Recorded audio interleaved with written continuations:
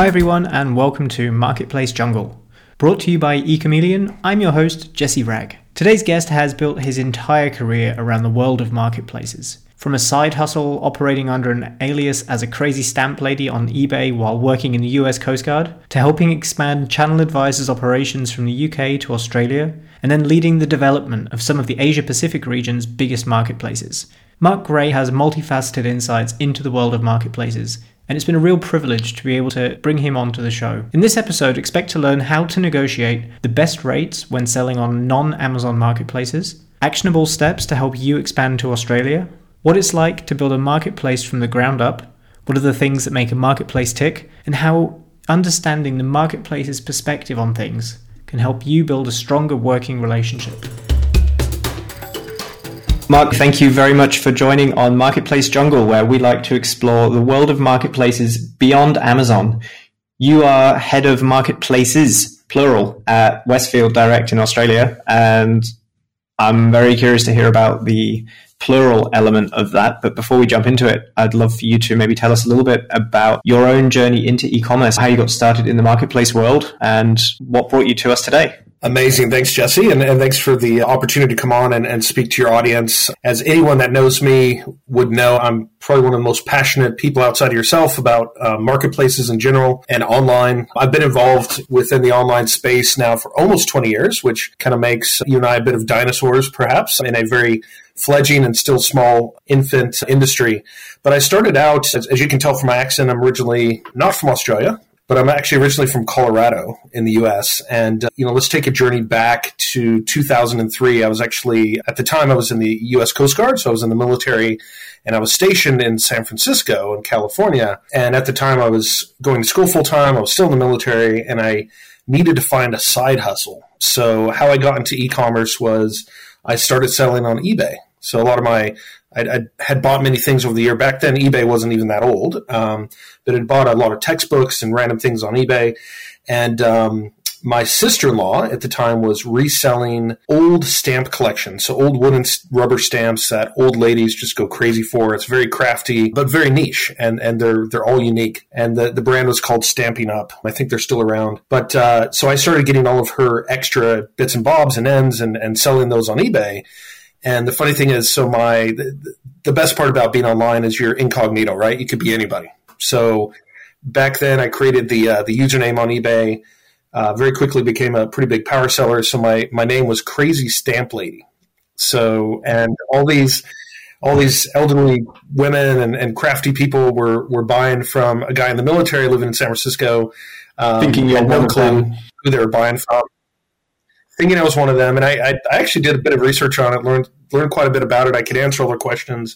That really turned me on to like genuine, understanding about customer service and how important it was, and understanding the product as well. So that was kind of my start into e-commerce, and my pseudonym through customer service on eBay was, my name is Mark, but my name was Margot. So they were dealing with Margot, and they got the world's best customer service. And I kind of got my nose bloodied that way as far as, understanding the early days of marketplaces, right? So from there, I moved to the UK and lived in London and worked for a software as a service company that actually helps people sell on eBay. That was the only marketplace in the UK back then, before Amazon even launched.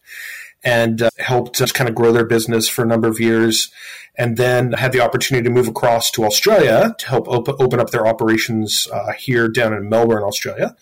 And just really started not only really focusing on marketplaces, but focusing on just e-commerce in general, and really learned about my passion for cross-border trade and the opportunities, getting retailers to understand the opportunities of, the fact that it's actually not that hard to sell cross-border. There's a couple key fundamentals, and if you get it right, you can really own it, and you can really open up your horizons and do quite well, not just on marketplaces, but on your own website. So to make a long story longer, from there, actually moved on to launching marketplaces myself. Some of the audience would be aware of catch.com.au. So it's the Catch Group marketplace. So I was hired by that company to launch the marketplace, which is now catch.com.au, which is owned by Wesfarmers, which is one of the larger marketplaces here in Australia. And from there, moved across to helping to launch marketplace in New Zealand called themarket.com. If you're not familiar with it, definitely check it out. It's a very high-end marketplace. And from there, spun off to, unfortunately, a marketplace that didn't last, which was called ClickCentral. We lost our funding, unfortunately, last year towards the end of COVID, but launched a marketplace very quickly with around 2.5 million products in about 3.5, almost 4 months. So it's probably the world's fastest marketplace launch. Built a really solid team around that. We were very happy what we were able to do in a short time. But fast forward to today, currently head of marketplaces for Scentre Group, which owns Westfield here in Australia and New Zealand.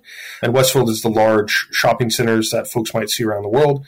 And we launched the marketplace about a year ago and are really, again, focusing on that brand experience, allowing brands to really own what they're doing omnichannel. So both in centers, in our shopping centers, and online. So you've gone from selling on marketplaces to helping other retailers sell on marketplaces and expand internationally via marketplaces, to moving to the other side of the world to build marketplaces from brands which already existed and then starting marketplaces up from scratch with names that people had never heard of, to now taking a brand which everyone knows and turning it into a marketplace. Wow, you made it so much more concise than I did. Absolutely, Jesse. Yep. Trimmed out all of the good stuff, but I had to just kind of summarize that for myself because that's a crazy 20-year journey of marketplaces. There's not much else in there. There's not much other fat to trim out there that isn't marketplaces. So it's really, I'm a little bit lost as to where to start. Because obviously we want to talk about marketplaces beyond Amazon. And so far you've not mentioned Amazon once, which is great because there's enough content out there about Amazon. But I'm curious then from your experience, because I recently spoke with Jason Wyatt, who is one of the founders at a company called Marketplacer from Australia, who you probably know.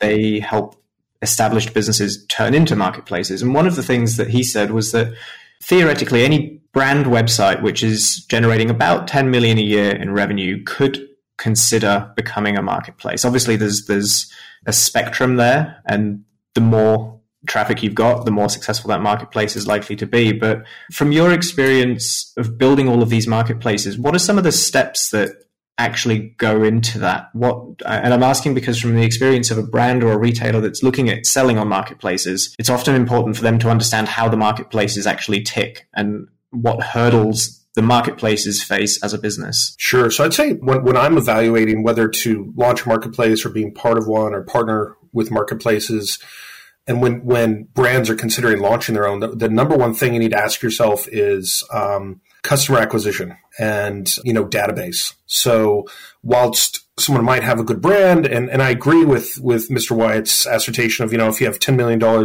of turnover, yeah, potentially you could launch a marketplace, but I would counter that to say that you need to have at least a very large active database. And by active, I mean a database that is purchasing from you at least once every 1 to 2 months, not once a year. So a lot of businesses you'll see, we have a 10 million database, but that's people that all time have ever purchased from them or over a year ago. It needs to be an active database that you can activate ongoing through various campaigns through Marketplace, because that's really what it is. Marketplaces are based on ongoing campaigns, grabbing attention about new products that you've put on the marketplace and new offerings and keeping that excitement, because it's not just price. Price is a big part of it, but keeping that excitement and keeping people coming back to you time and again. So I think the number one thing to get back to that is, do you have a large enough database? And if not, do you have enough investment and a runway of at least 2 to 5 years to build that database? Because that's about how long it takes. So I will say to the marketplace that I helped to launch before this, ClickCentral, which unfortunately didn't make it through the runway, we had a pretty good database, but we also had to be very aggressive in re-educating that database to a different proposition than they were used to. So we had the database. It was about 2.3 million active users, which for Australia is pretty good. But we were also trying to introduce a new concept to them. And that's where a lot of the challenges happen. So I would counter that by saying one of the biggest things if you're considering a marketplace is that database. And if not, do you have the runway and the means to pay for the customer acquisition? So here in Australia, I think in the UK, I wouldn't know the number. In the US, I do know the number. But in Australia, customer acquisition for Marketplace at the moment is typically around $89 Aussie dollars per acquisition, right? And the lifetime value of the average customer in Australia at the moment is around $280. So it's a bit finicky. There's not much room there to work with, right? In the US, and this is a stat going back a couple years ago, this is pre-COVID, so it may have changed, and certainly it probably has since then. But acquisition there with and this is before even Google has gotten even more expensive, and Facebook, social media, their acquisition cost was about $74 US.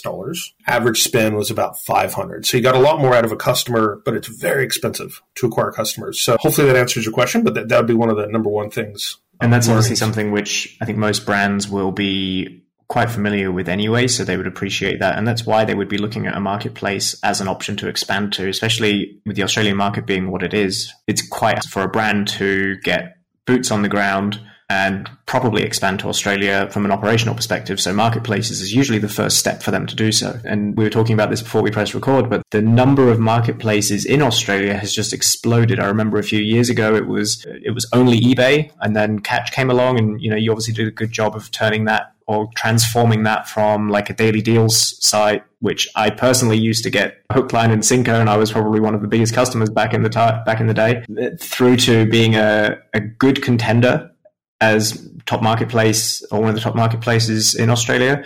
And then I personally turned my eye away from Australia as an expansion option when Brexit hit and a lot of retailers were generally struggling with export, and then obviously COVID hit. And now you look back and there's 40 odd marketplaces in Australia? Yeah, I counted yesterday, and I had to go through this twice, but it's 41 at the moment. And that's just from 4 or 5 years ago, where, to your point, there was only a handful.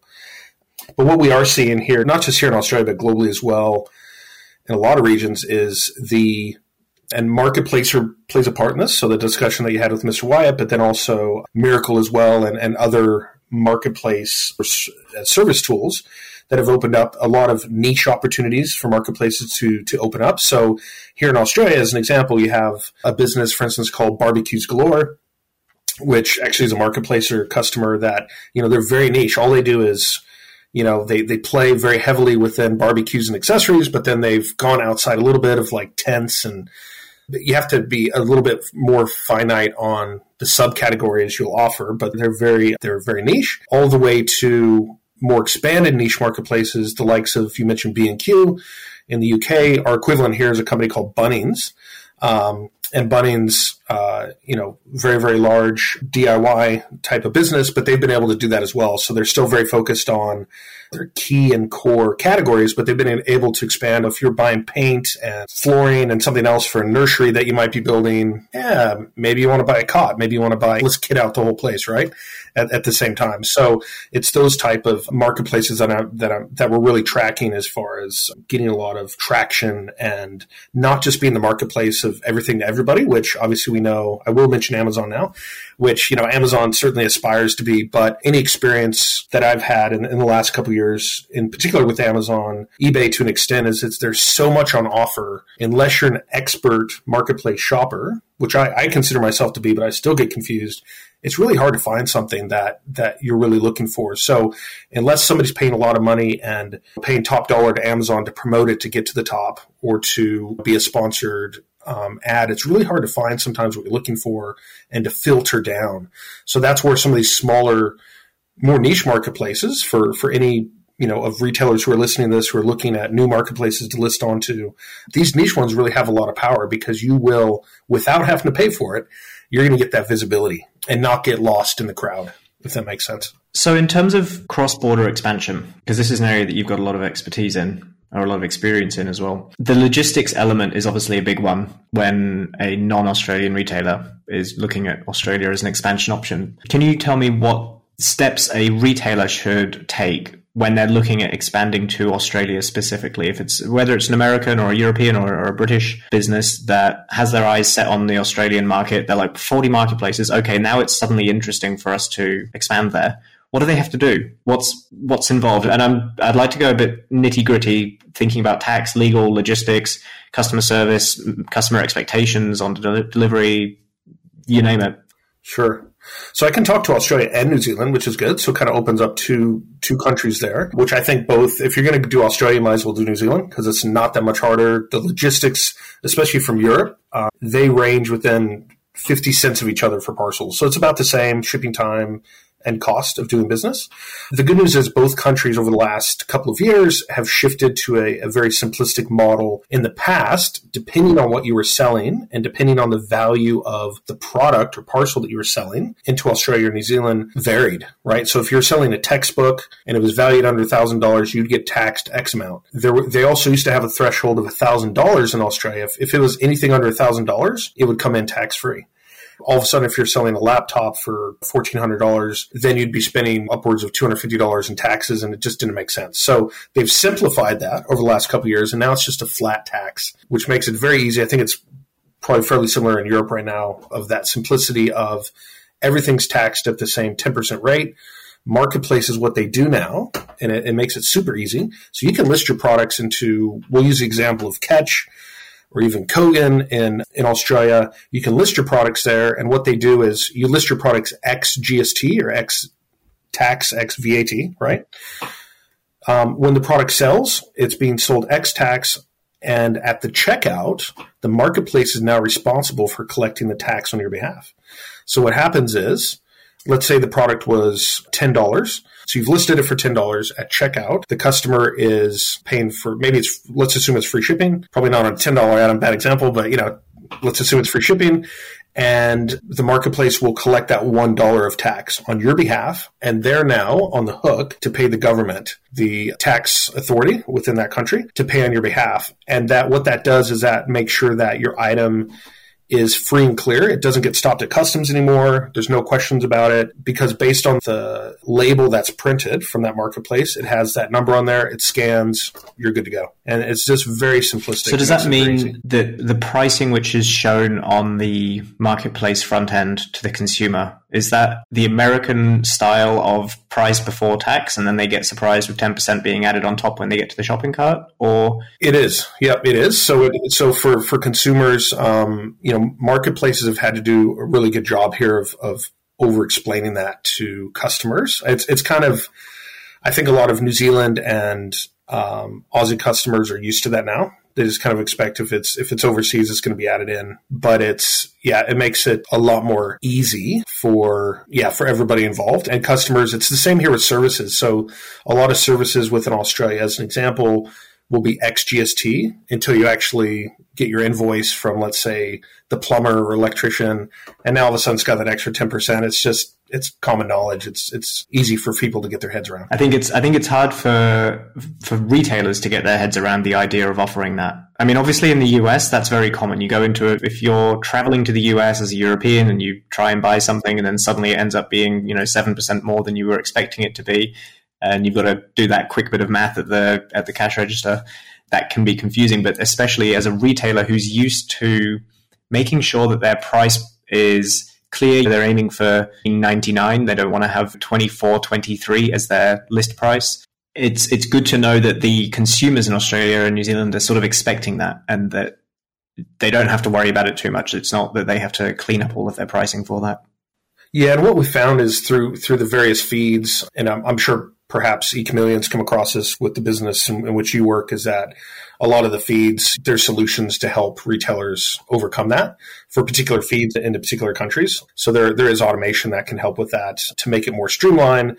Because, it can be confusing from the retailer side. If they're used to working a certain way, and that now all of a sudden they have to make considerations for pricing to get those nice round numbers that we want. Absolutely. So the other thing that I thought was interesting, Jesse, I'm not sure if you guys have been tracking this at all, has been obviously with the current economic situation globally, the challenges that it seems like every country is facing, every consumer around the globe with, not only inflation, but, certainly interest rates and the fact that, raising capital and expenditures for retailers and everyone is only gone up. It's been interesting to watch kind of a paradigm shift of first party to third party merchants. So, I guess to go into detail on that, here in Australia, we've been seeing quite a few marketplaces struggle that play in the field of first party and third party products. So to explain that for somebody who's online who may not understand, products that first party that they're selling themselves, and also products that's being sold by a third party, like another merchant that just happens to list their products on the marketplace. For the marketplaces that we've seen that do first and third party, they're all struggling at the moment, but they're only struggling. Their third party business is actually growing quite successfully, whereas the first party has gone backwards quite a bit. And I think a lot of that's just around the cost of, the challenges that we saw towards the end of, COVID with logistics and shipping and warehousing and general costs going up of holding products has only gotten more expensive. Whereas having a third party, merchant where you never even have to touch the product, it's just listed on your site has become that much more appealing. We've been kind of definitely seeing that here locally. Is that something that you're seeing? And yeah, just curious. We had a prime example of that just a couple of weeks ago with the marketplace called MyToys, which in Germany is arguably the biggest retailer or the biggest website from a consumer perspective for buying toys and basically any products for kids and babies. And MyToys is part of the Otto Group. So it's not as if it didn't have any big backing behind it. They have about 800 employees, and as a marketplace, it was performing very well. Anyone that I've spoken to, any German retailer I've spoken to, would count MyToys as one of their top marketplace channels. And obviously, European countries, Germany in particular, there's quite a few marketplaces. They're quite segmented. For a retailer, there's a lot of options to be selling on, so it tends to be quite category specific and very price sensitive. But the interesting thing about MyToys is it's exactly as you described. They had both a 1P and a 3P element. And as a retailer, they were even selling on other marketplaces, both within the Otto Group and outside of the Otto Group, as well as competing against their marketplace sellers. But it's interesting to see how, any regular listeners, I'm sorry, because you've heard me say this before, but if you're building a business model where you only get to keep 15% of what comes through the door, you've got to make sure that there's a lot coming through the door, because looking at the top line, you can see, oh yeah, look at all this revenue coming in. But if you only get to keep 15% of that before taxes and before everything and before all of your other costs, yeah, you've got to have a lot coming through the door. And I think that's one of the downsides, I think, of becoming a marketplace as a retailer, is it can all the lines get blurred between what's actually profitable and what's not. Yeah, absolutely. No, thanks for that feedback, because I, obviously kind of wanted to verify what we're seeing here locally in Australia and New Zealand, but then also, when you look at the likes of Walmart in the US, I think they've been able to counter that quite successfully, even compared to Amazon in the US, where, they've really focused on pushing third party more and more coming out of COVID, and, realizing amidst COVID that they were having challenges around getting products to their shores and getting them into their centers, really harnessing that. So I think that's one of the cool things about marketplaces that I'm passionate about, as well, as you have that ability to really use those levers, right? You can ratchet things up and ratchet things back as you need. Obviously, watching Walmart do that over the last couple of years of pushing harder on the third party to really overcome that lack of depth and breadth during challenging moments. And I'm quite sure they're going to be able to ratchet that back down and make more margins as their own products open up even more so. Whereas I think we kind of saw Amazon double down on first party a little bit more and start to charge a lot more for promoted products during that time period, making it more painful for third party to get recognition. So it's an interesting topic. I love following the financials of marketplaces, because they all seem to, at least in my opinion, what I've seen over the years is they flow much like the financial world does. You see something happen in the US or in Europe, sure enough, 2 months later, we start to see it here, the flow-on effect, and then you start seeing Southeast Asia and other places. But yeah, I think it's interesting to definitely follow that. It's funny because the first mover in that space was Tesco, which obviously had a very well-performing marketplace a few years ago. And then from one day to the next, they closed it down. And anyone that was sort of performing well on there, I know a few of our customers lost a significant amount of their revenue from one day to the next, just because this marketplace was like, yeah, you know what? Sorry, guys, no more marketplace. And I know there's been some rumblings around about the Tesco marketplace potentially reopening. I think there's a lot of opportunity there for really anyone that's got a decent amount of traffic to become a marketplace. But one of the biggest issues is that a lot of them just try and become another Amazon. And I think this is where people like Decathlon and B&Q are doing well, is that they stick to their lane. Decathlon is a sports marketplace. Like, yeah, okay, you can buy a tent, and then if you're buying a tent, then maybe you buy some camping equipment. And is this enamel mug still sports? Yeah, okay, maybe it's a bit of a stretch, but they're not going to start selling laptops probably. And the same as B&Q, they've got the best, in my opinion, the single best domain name in the world, DIY.com. Like, how great is that? They're not going to start selling high-end fashion. But if they do well with the building segment, which is a very underserved segment in the marketplace or in the e-commerce space because of a lot of the complexities around things like how do you manage 4 million SKUs when it's a bunch of different combinations of material, weight, and length of screws and bolts, which each individually sell for maybe 7 pence.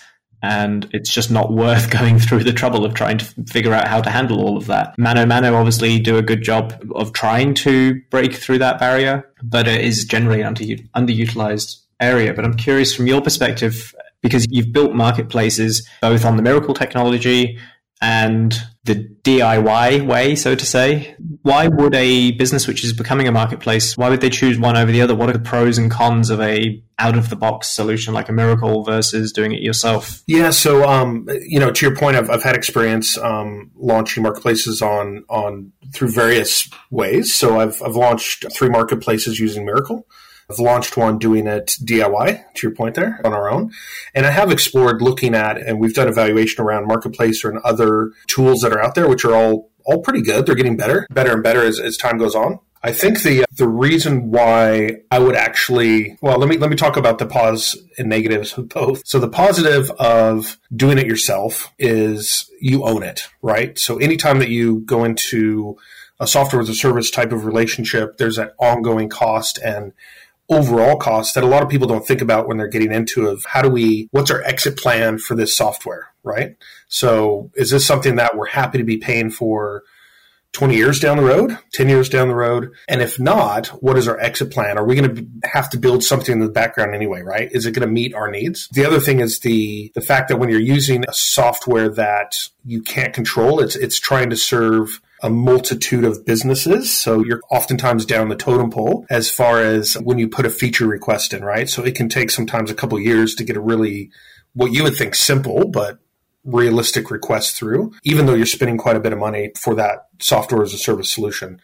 When you own and when you build it yourself, one of the biggest challenges is it takes a lot of time. You do get a lot more control out of it because you're building it exactly what you want, all the bells and whistles. Typically, you would do that when you're building it on top of an existing platform that is yours, that is bespoke. I would not recommend to launch a marketplace if you're on a platform like Hybris or Magento or, even a more complex platform, it's probably best to go with an out-of-the-box solution. But if you have your own bespoke platform, it's much easier to build around the complexities of what's already been invested in, and then you own it ongoing. And it also makes it much easier to duplicate. So if you were to, when I was at themarket.com, we actually did this with one of their sister companies, which they own, called oneday.co.nz, which is a business that they had acquired, and they were able to actually move the technology that they'd already built onto this new platform quite seamlessly. And they owned it. There was no extra cost. There was a little bit of work involved, but that's the power of owning it. But conversely, that took us, a good 18 months just to get up and running, whereas using somebody like Mirakl or a Marketplacer, you can get something up and running in a couple months. If you have the right team, skilled team, you can get stuff up and running pretty quickly. And then the likes of, my personal experience with Mirakl, really smart business, great company to work with. We were the first company to actually launch them in this region properly using Mirakl. And this is going back when I launched the Catch Marketplace about 5-6 years ago. And I'll tell you what, there was a lot of tough yards back then because, it's a French company and there was a lot of flying of people out from France to kind of try to help us get our heads around it. Fast forward to today, they've expanded even more so globally. They have a lot of people on the ground here in Australia and globally as well with those local expertise. And they've really started to think outside of the box of just being very European focused. And they have some really successful case studies in South America, Sweden, Norway, Southeast Asia. They're really starting to to make some good ground. So hopefully that answered the question. It absolutely does. Now, Mark, I'm conscious of time because I know you've got to run. I do have one final question that I would love to get your opinion on. If I'm a brand or retailer looking at marketplaces beyond Amazon, obviously one of the first things that I'll notice if I've only ever sold on Amazon before is that there's actually a thing called seller support. There's usually a team of people that are there that I can actually have a relationship with that are there to help me succeed on this new marketplace, which is something which is quite unusual if you've grown up selling on Amazon. One of the biggest factors is the cost element, the commission that I as a retailer would have to pay to you as a marketplace. Unlike Amazon, a lot of other marketplaces tend to have a bit more flexibility around that. And it tends to be a bit more about making sure that it's just a win-win for everybody. But I'm curious if you have any tips for a retailer when it comes to negotiating the fees that they're going to pay a marketplace to help them make it a viable option for both parties. Do you have any advice there? Absolutely. And that's one of the toughest things, right? So if you go into the likes of some of these larger marketplaces, again, to use Amazon as an example, but there's others who just will not budge. They say, hey, we're consumer electronics, tough luck is 12%, even though anybody that sells consumer electronics knows the average margin, if you're lucky, is 6 to 7%, sometimes less than that. So I would definitely take advantage of some of these up-and-coming marketplaces and go in there, be open and honest with them, because I've done this with my teams in the past and it's worked out really well. You go in and you show them straight away, here's what my margins are. I need you to work under this so we can be profitable and let's work together as in partnership. So to your point, Jesse, that's the power of some of these other marketplaces. You have that one-on-one relationship where you can pick up the phone, talk to somebody, negotiate it out with them. And sometimes, I've done deals with some of the largest merchants that we brought on board, Catch, that are still successful today, doing multi-millions of dollars years down the road, because we were able to get them on at that lower percentage for the first year. And then, with the agreement of like, hey, once we hit X amount of GMV or success, maybe it needs to go up a couple percentage points. That way we can win as well, right? So if you go into those agreements with that synergy, I've found more times than not, it works so well both ways, because I know as a marketplace manager as well, my marketing person can pick up the phone any day of the week and say, hey, we have this great, flash sale happening within consumer electronics or fashion. And I know we can always get the best deal from them because we've done right by them at the beginning. So that those true relationships, I think, is what's really important. And the other thing to point out here, for those that are thinking about launching a marketplace, and maybe you're not involved with marketplaces yet, hand on heart, I can tell you marketplaces is the best way to expand your business with the minimal amount of risk, especially if you're using a software as a service business that can help you scale to multiple marketplaces like eChameleon. You can really dip your toe in the water in multiple cross-border opportunities across, I know some merchants that are in 150 plus marketplaces, and they're managing it all successfully with minimal risk because you only get charged when you sell a product. So even though your category fee for what you're selling may be 10, 12, 15%, you're only being charged when you sell that product, as compared to any other marketing, social, Google paid or otherwise. You only pay when you have success, and it's a win-win for everybody. What a great way to wrap it up. Mark, thank you so much for taking the time. I know it's late where you are, so I really appreciate it. And yeah, I look forward to doing it again another time. Jesse, what a great podcast. Thanks for spreading the great word. And if anybody wants to reach out to me, happy to have any discussions or give feedback. You can find me on LinkedIn at Mark A. Gray. And all the best to you and your team, Jesse, and thanks again. Well, thanks for taking the time out of your day to listen in to Marketplace Jungle. I really enjoyed talking to Mark, and I hope you got as much out of it as I did. If you'd like to recommend a guest or apply to be a guest yourself, feel free to reach out to me on LinkedIn. Until then, I'll see you next time on Marketplace Jungle.